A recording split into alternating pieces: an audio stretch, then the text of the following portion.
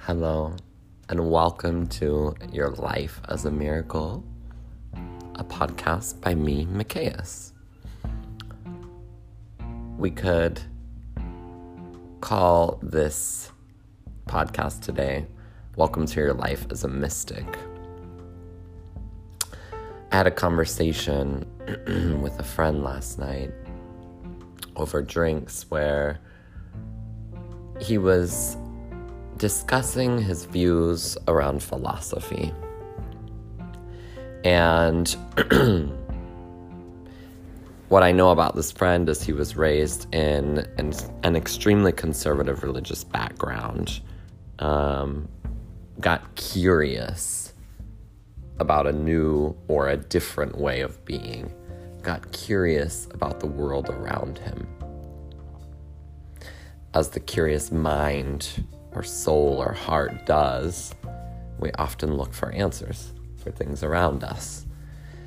And so he went into the university and studied philosophy and ended up feeling quite burnt out on philosophy.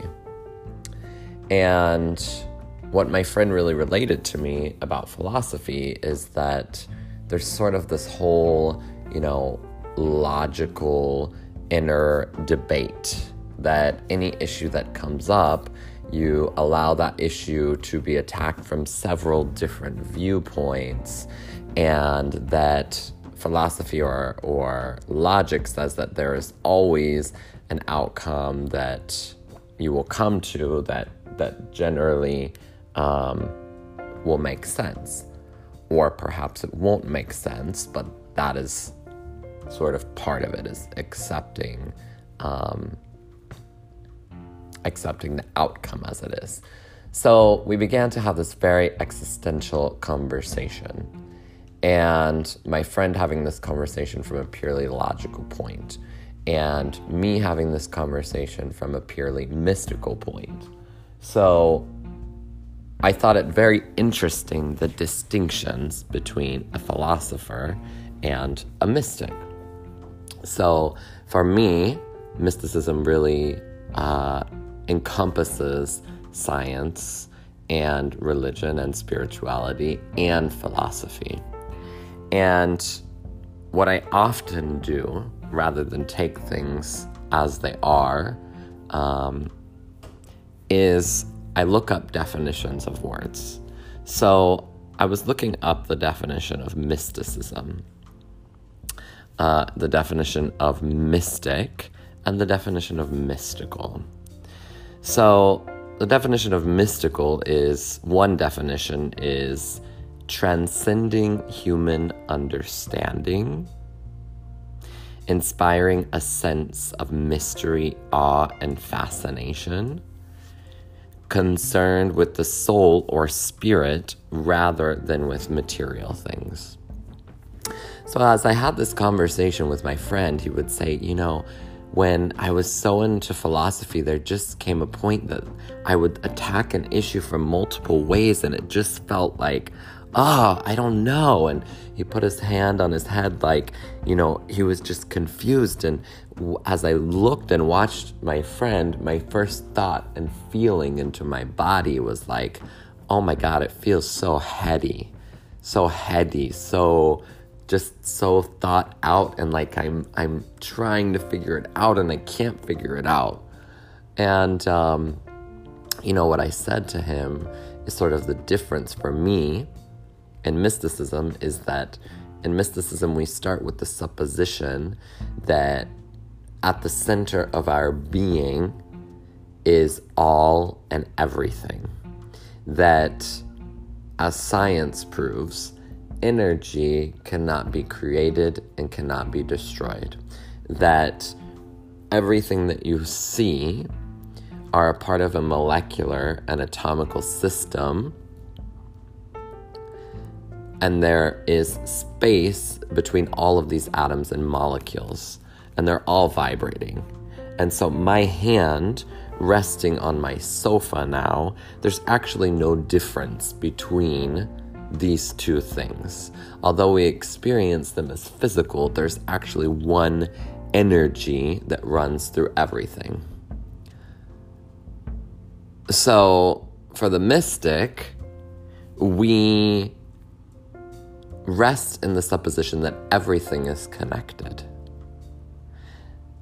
And more so, as these definitions point to, that we transcend the physical.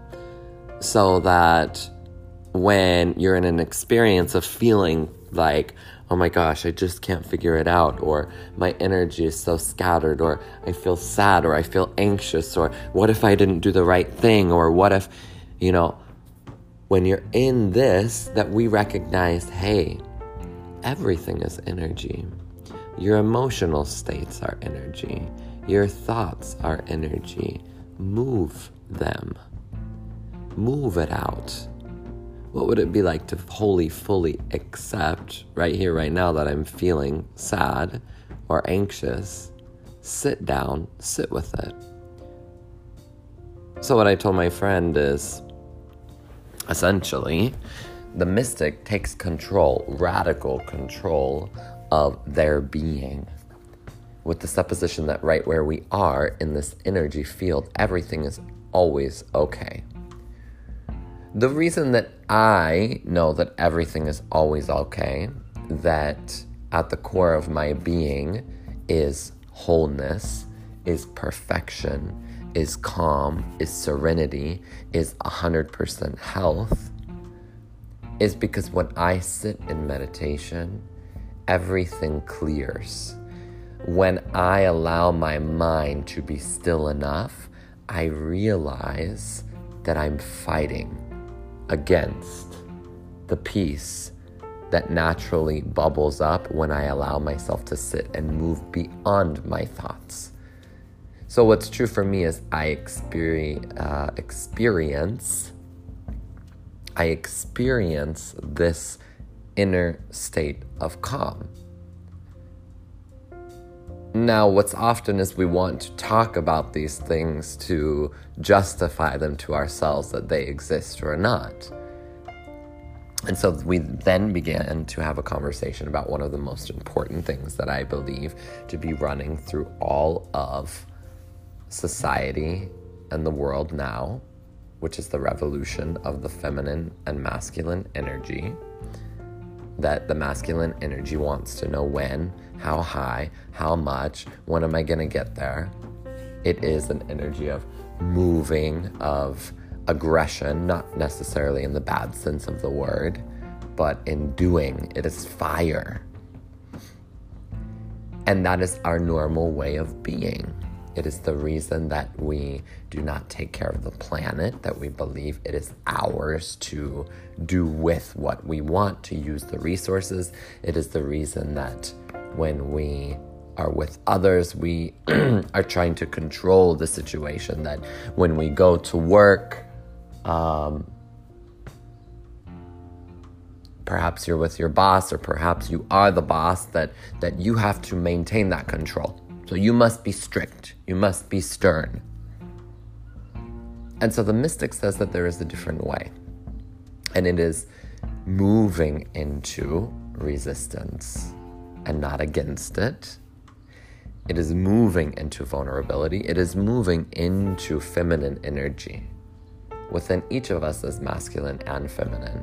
We are the yin and the yang. Does not necessarily mean that we have the yin and the yang balanced.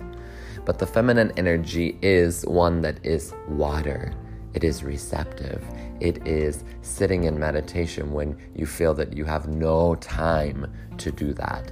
It is being in the midst of an argument and saying, I can be right, but that's all I get.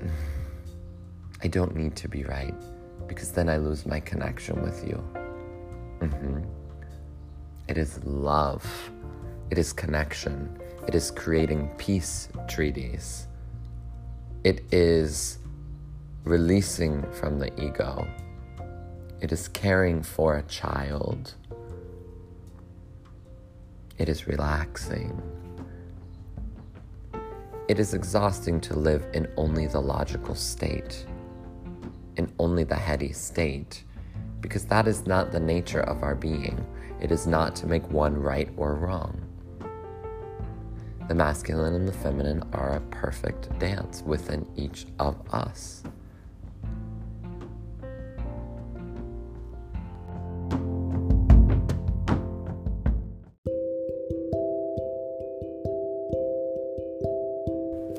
So what's really true for me is that there is a great technology that is built in within my being to be able to sit down and calm and still my mind and my body, to move, to shift energy.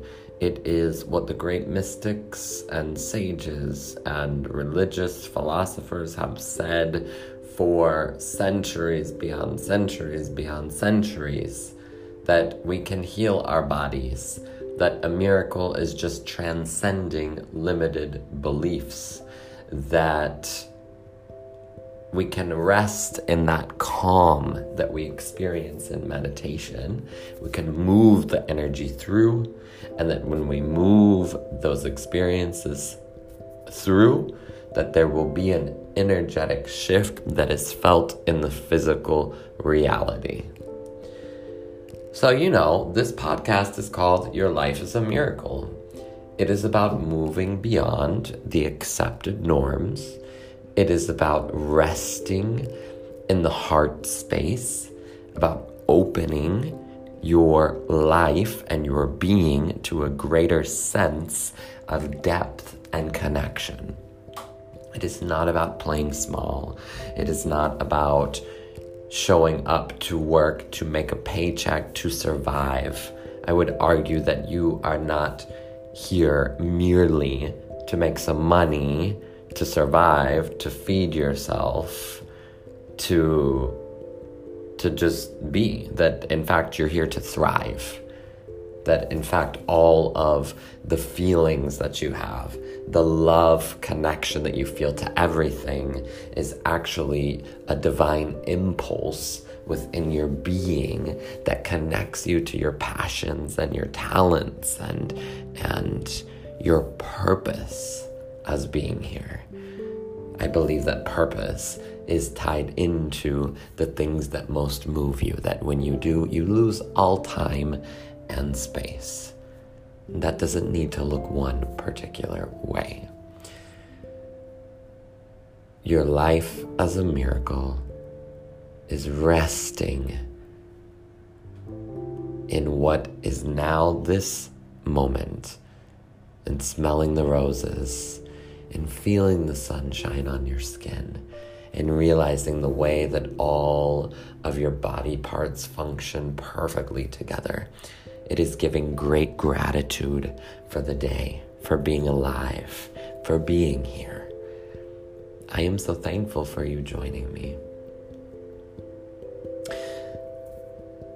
This conversation is very important to me. I would love for you to share it, for you to like this podcast, for you to subscribe, to write a review, to pass it along, to keep this conversation possible and going. You are here to thrive. Your life is a miracle. Namaste.